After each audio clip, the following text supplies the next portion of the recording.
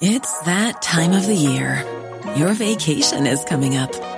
You can already hear the beach waves, feel the warm breeze, relax, and think about work. You really, really want it all to work out while you're away. Monday.com gives you and the team that peace of mind. When all work is on one platform and everyone's in sync, things just flow. Wherever you are, tap the banner to go to Monday.com. Hey, it's Ryan Reynolds, and I'm here with Keith, co-star of my upcoming film, If, only in theaters May 17th. Do you want to tell people the big news? All right, I'll do it. Sign up now and you'll get unlimited for $15 a month and 6 months of Paramount Plus Essential Plan on us. MintMobile.com/switch. Upfront payment of $45 equivalent to $15 per month. Unlimited over 40 gigabytes per month. Face lower speeds. Videos at 480p. Active Mint customers by 531.24 get 6 months of Paramount Plus Essential Plan. Auto renews after 6 months. Offer ends May 31st, 2024. Separate Paramount Plus registration required. Terms and conditions apply if rated PG. The truth is that we will not just go back to business as usual soon. Our economies and societies will open slowly, cautiously, gradually. In other words, we will recover, but it will take time. Welcome to EU Confidential. I'm Andrew Gray, Politico's EU editor in Brussels. And you just heard European Commission President Ursula von der Leyen setting out the long road to recovery in the European Parliament this week. We'll talk more in a second about how well prepared Europe is for that recovery and about the dangers of a second wave of COVID-19. And later, we'll hear from Timothy Garton Ash, Professor of European Studies at the University of Oxford. It's a very dangerous moment, although also a moment of opportunity. But what I would say is that I think for about the last 10 years, we have seen strong disintegrative tendencies in the European Union. It's a fascinating interview about what he sees as the big dangers for Europe right now and the opportunities he also sees in this crisis, and about new opinion polling on Europeans' priorities.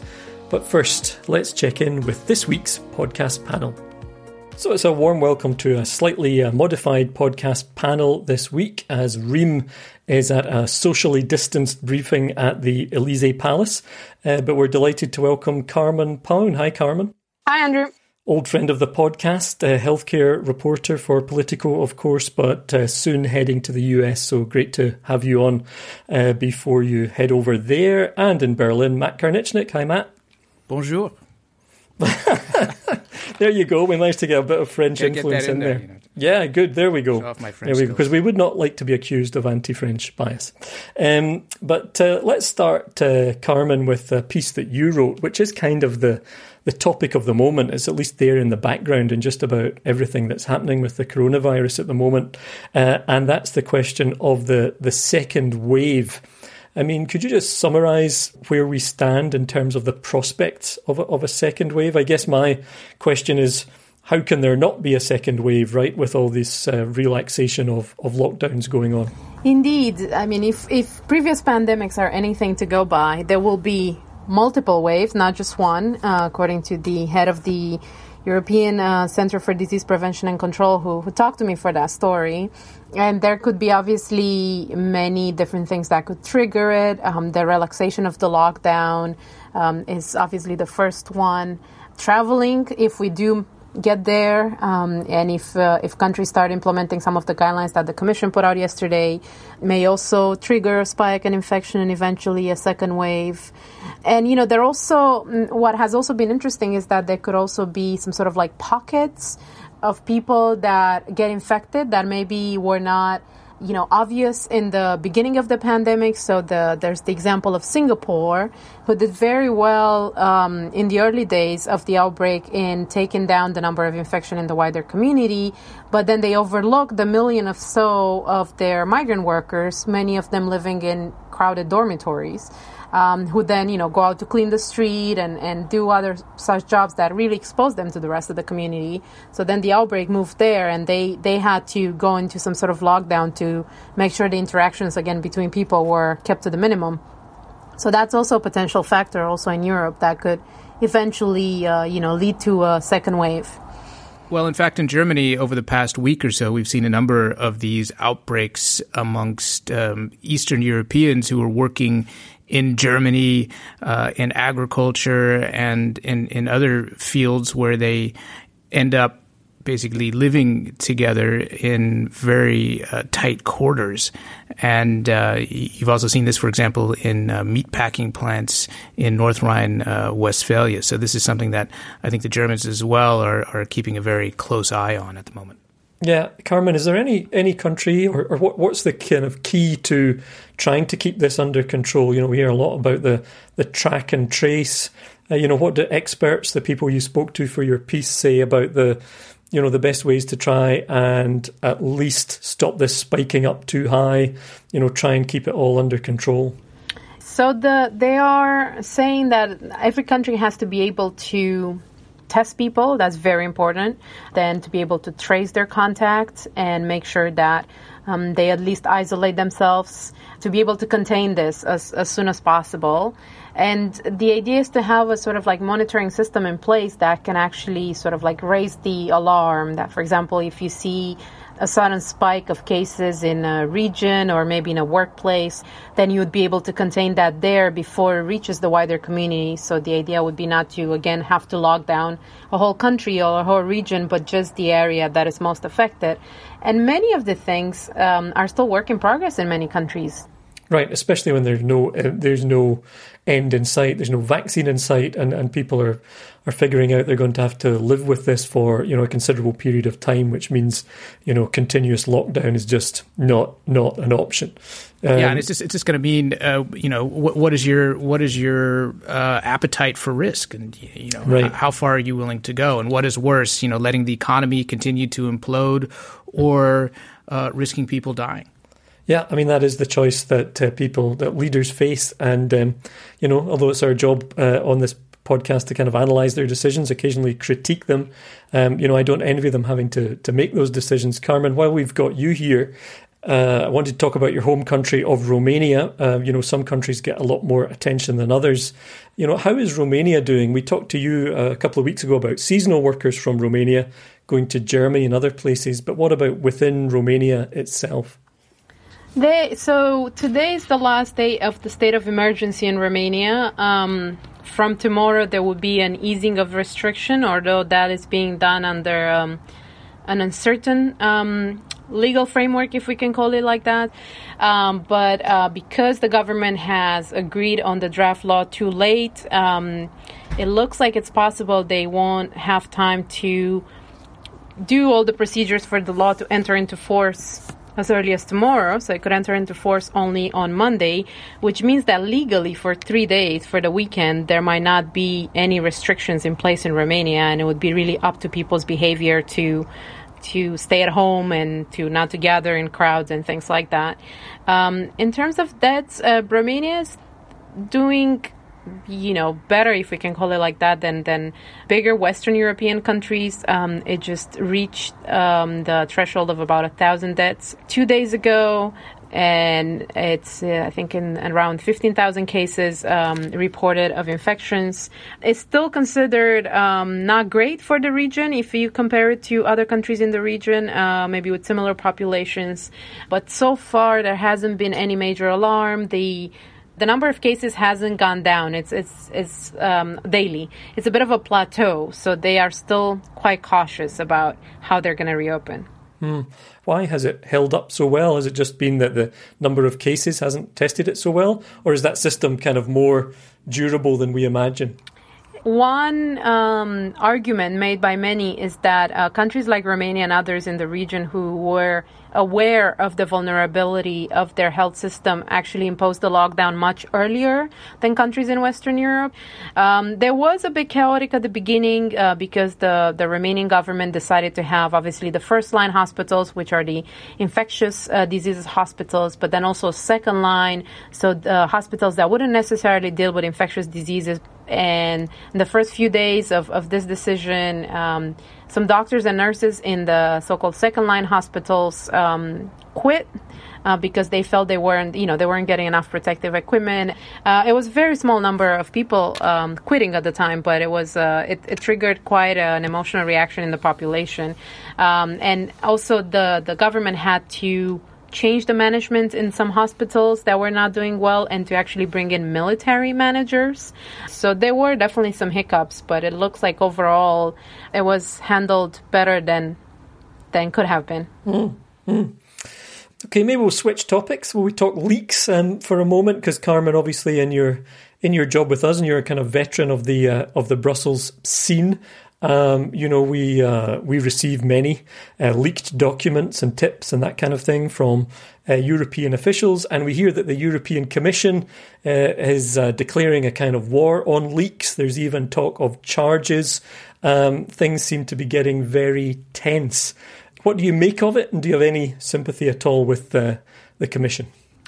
Yes and no. I can imagine that when you're about to make an announcement and then the press or parts of the press get it 1 or 2 days in advance, and you read already a summary of most of the document 2 or 3 days in advance, it can be frustrating because obviously it steals your thunder.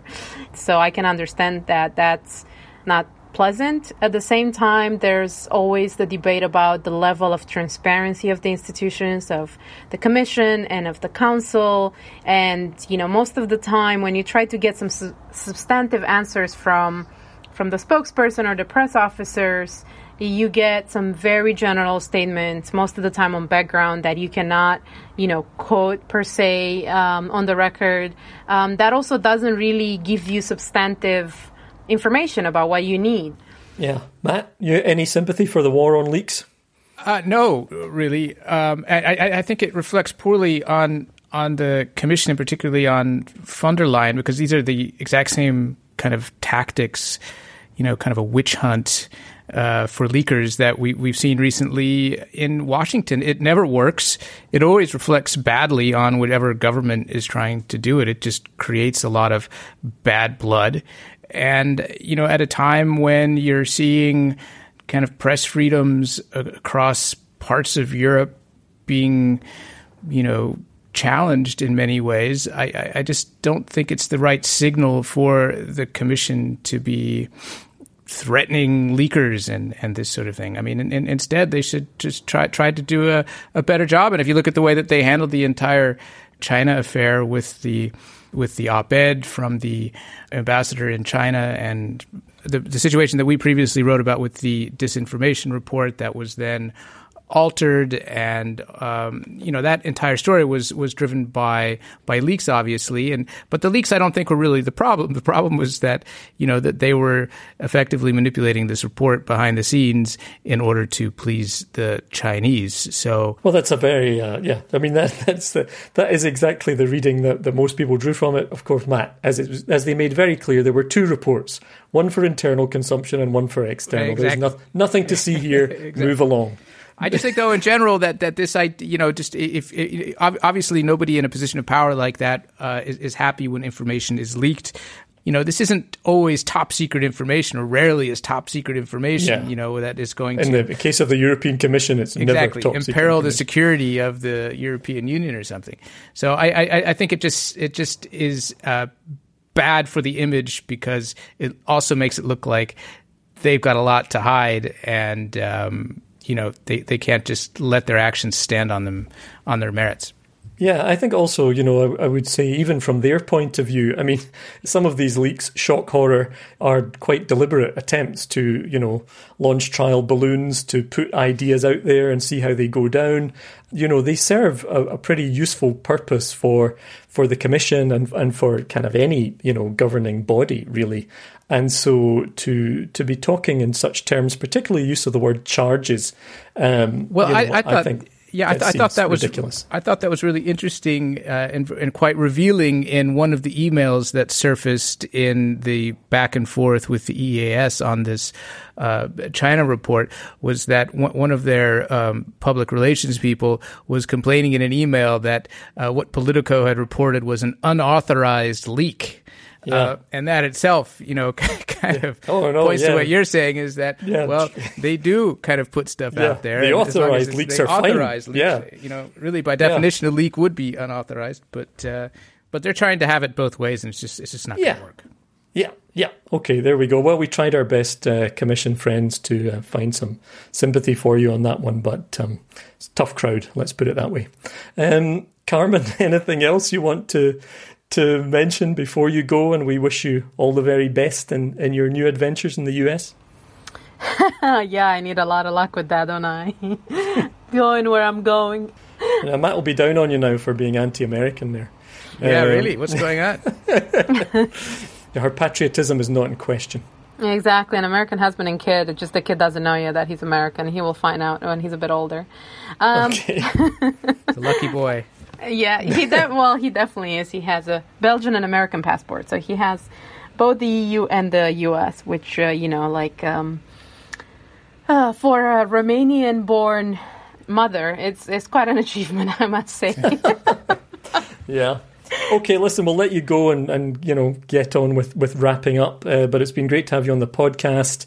We'll be sure to keep in touch. All the best, Carmen. Thank you so much, Andrew. And talking of youngsters, we should say that Annabelle had her baby the other day, a little boy, Thomas Patrick, I believe. And the baby pictures were sent as requested. Matt, were they cute enough for your standards? They were amazing. Yeah. I mean, he's got this very sharp look in his eye. Yeah. Very skeptical. He could be a future journalist, I think. I think he's got the makings of a journalist already. Yeah. Anyway, so Annabelle did say she would be listening during the late night feeds. So it's okay, Annabelle, if you're not, but if you are, congratulations to you and your husband. And we look forward to talking to you when you're back at work, whenever that may be. And now let's go straight to that interview with Professor Timothy Garton Ash. Professor Garton Ash, thank you very much for joining us. We're going to talk in a moment about the opinion polling that you've carried out as part of your Europe Stories project. But perhaps could you just start by telling us what the Europe Stories project is and what's its purpose? So this is a research project I lead at Oxford. The research team is mainly young Europeans. And the big thing it wants to find out is what the young Europeans actually want Europe to do.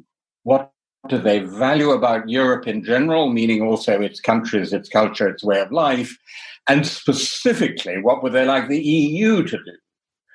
Because I'm absolutely persuaded that, if the EU is going to have a good future, it needs to know what the next generations of Europeans want it to do, and then actually to deliver on those big priorities. And the two big ones, which immediately have emerged, are climate change and jobs and social security.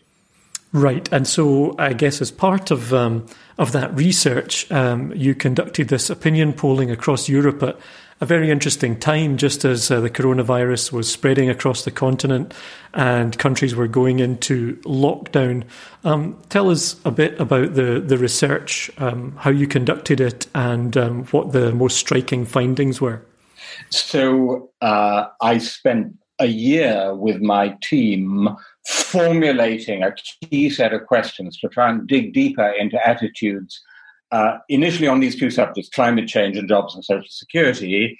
And then we teamed up with the Bertelsmann Foundation's EU Opinions Project, which does a representative sample, big representative sample, more than 12,000 people across 27 EU member states and the UK, which is still in Europe, by the way. I've heard that. We didn't leave Europe, right? I want to add.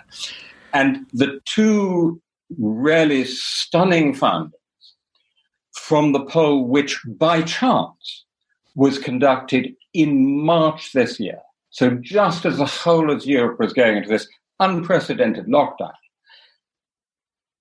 Shocker number one, 71% of all Europeans support the introduction of a universal basic income. That's an amazing finding. And by the way, across all age groups, I think it's the biggest figure I've seen for support for UBI, and it's backed up by 84% supporting a mandatory minimum wage. So the sense there is you're moving towards a more radical, more egalitarian, if you like, solutions. The other real shocker is that 53% of young Europeans think that authoritarian states are better equipped to tackle the climate crisis than democracies. What do you make of those two findings, and can you reconcile them in some way? Do they deliver a common picture? What the two big findings have in common is radicalism. These are both very radical views. The first set, which is kind of enriched by the other questions around jobs and social security, is that there was already, because of the financial crisis, the Eurozone crisis, the perceived inequalities as a result of quote-unquote neoliberal economic policies, there was a strong desire for more redistribution, which I think we knew anyway. And I interpret this as having been catalyzed, quite dramatically catalyzed, by the coronavirus crisis. So the hope would be that that shows us a good way of coming out of the crisis, right? Now, the climate change stuff, and then we went on to ask a whole series of other questions about climate change, is more discouraging, because I then went back and talked to all these young Europeans, our sort of focus group, and said, well, do some of you think that? And what emerges is it's not that they like Xi Jinping's China or Putin's Russia or Erdogan's Turkey. It's that democracy, as they see it working, they think is incapable of delivering the solutions that are needed to prevent global warming. It's too slow, it's too cumbersome, and it's too captured by special interests. So how does Europe, how does the EU, and how do governments respond, to those findings, do you think? How should they respond? So I think that's part of the larger question about how we come out of the coronavirus, isn't it? And the possibilities are very wide. I mean, they range from much more nationalism, more beggar my neighbor policies, more resort to authoritarian rule, as already in Viktor Orban's Hungary and potentially in Poland. That's one outcome, and in a context of a new American-Chinese Cold War. But the optimistic variant, the chance of the crisis, is obviously that the EU and European governments both address those issues of redistribution and social justice in what they do to make an economic recovery, and use the economic recovery as a transition to the Green New Deal, which is a stated EU priority anyway. If we move to that, just the moment that Europe finds itself in right now with the coronavirus, but also, other things that have been brewing, such as both Hungary and Poland being under these Article 7 proceedings, basically accused by EU institutions of not upholding, the core values of the EU. We have other things out there, this recent German Constitutional Court ruling, to an extent at least rebelling against the rule of the European Court of Justice. I mean, is Europe in the middle of a perfect storm? How dangerous a moment does all of this, combine to make? It's a very dangerous moment, although also a moment of opportunity. But what I would say is that I think for about the last 10 years, we have seen strong disintegrative tendencies in the European Union, particularly in the Eurozone crisis with the North-South divide, and then in the refugee crisis, which was both North-South and West-East. And this comes on top of those, and worst case, deepens those divides. So that for me, the challenge of getting out of this to the EU is particularly in two respects, beyond what I said already about shaping the economic recovery.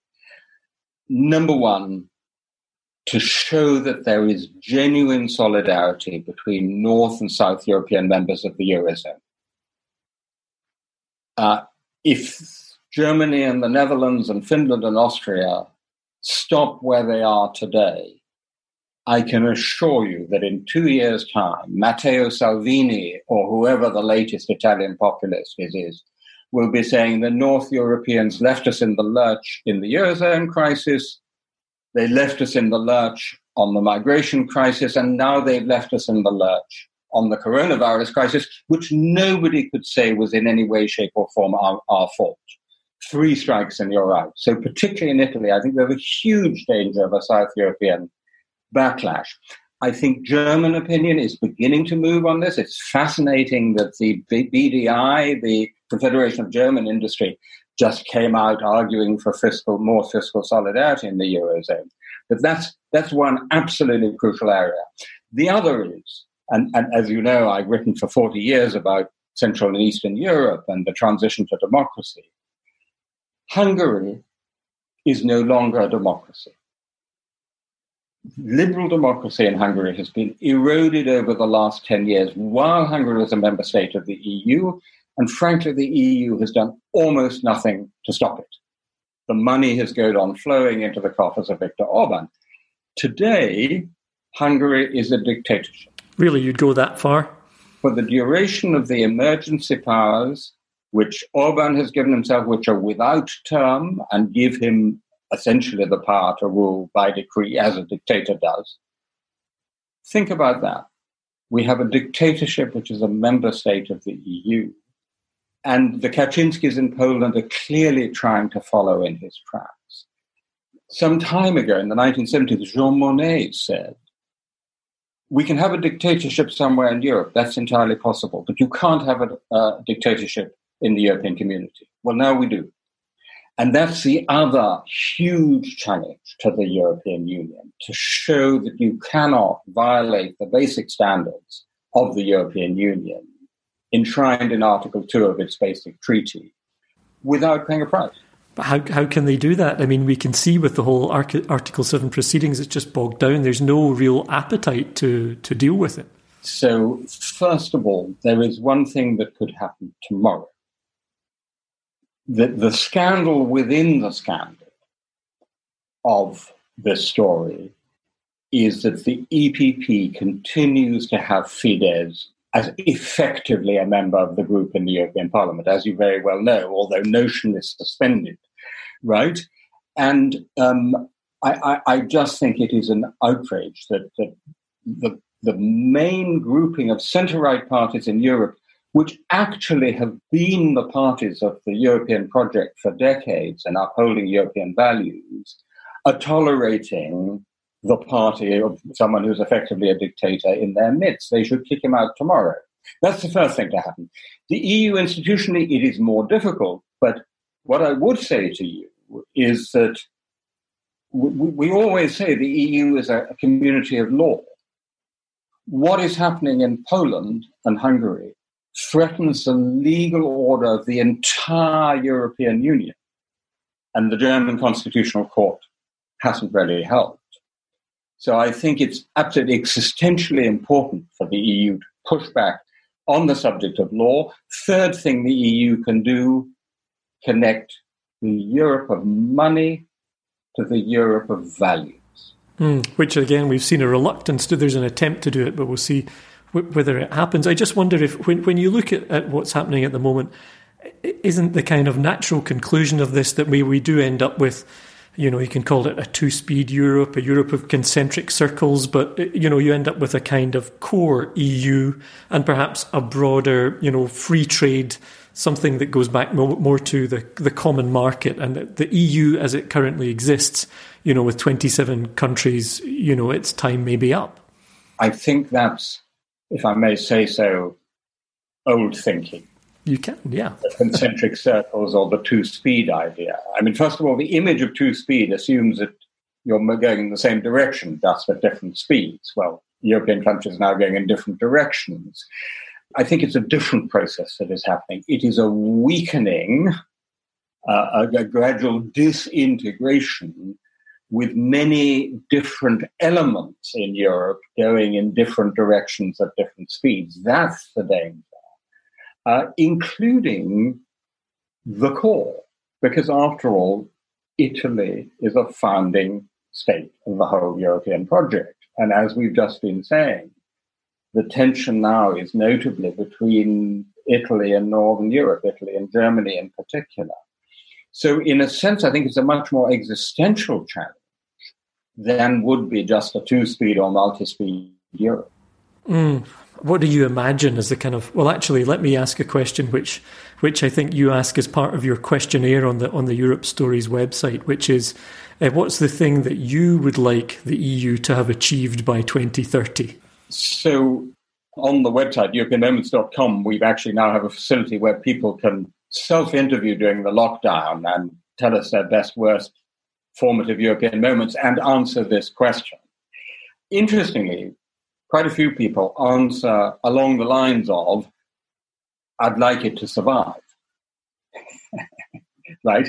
In other words, people see this phase of disintegration, but obviously in order to survive, it has to make major reforms. And I would like to see an EU which is not obsessing about institutional reform, but is wholly focused on delivering the things that Europeans actually want.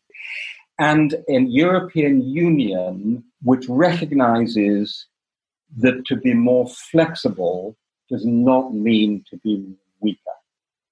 Actually, if you think about athletes, they're strong and they're flexible. And the most successful political community in the entire history of our continent, over more than 2,500 years, was the Holy Roman Empire, precisely because it was both strong and flexible. Let me ask you just a couple more questions. I don't want to take up too much of your time, but I did want to ask about Central and Eastern Europe in particular, because as you say, you have focused on that region in particular right throughout your career. How do you explain what's happened, particularly in Poland and Hungary, having observed the region at such close quarters for so long?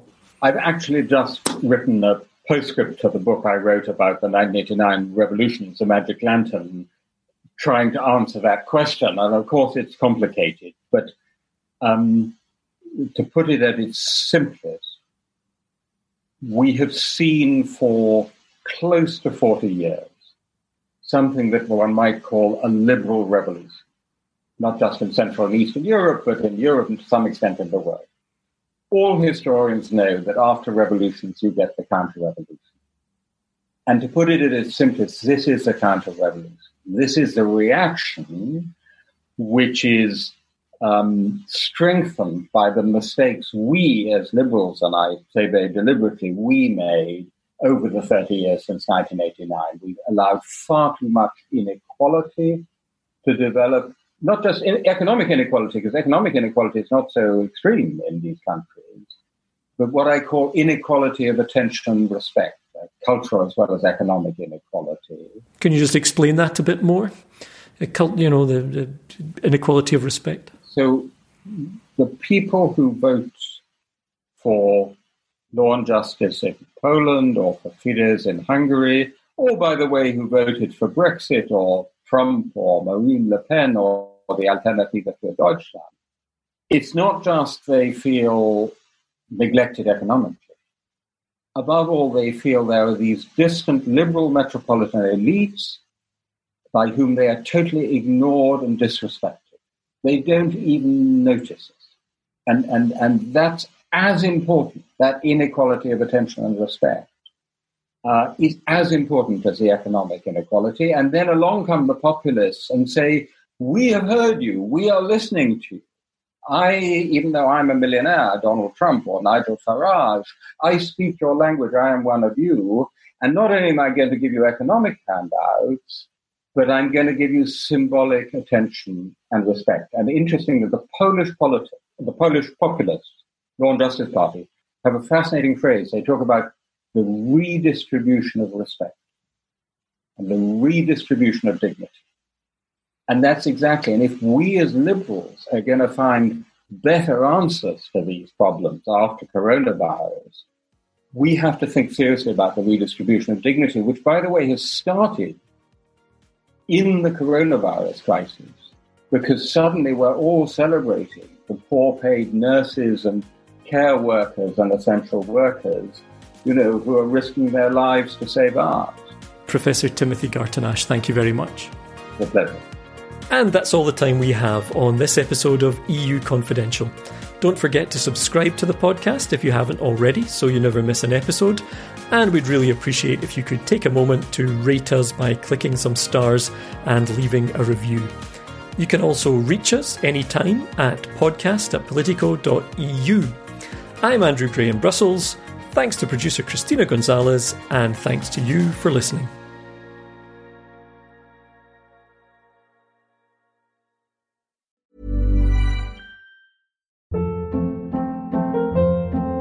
Hold up. What was that? Boring. No flavor. That was as bad as those leftovers you ate all week. Keke Palmer here, and it's time to say hello to something fresh and guilt-free. HelloFresh. Jazz up dinner with pecan-crusted chicken or garlic butter shrimp scampi. Now that's music to my mouth. HelloFresh. Let's get this dinner party started. Discover all the delicious possibilities at HelloFresh.com.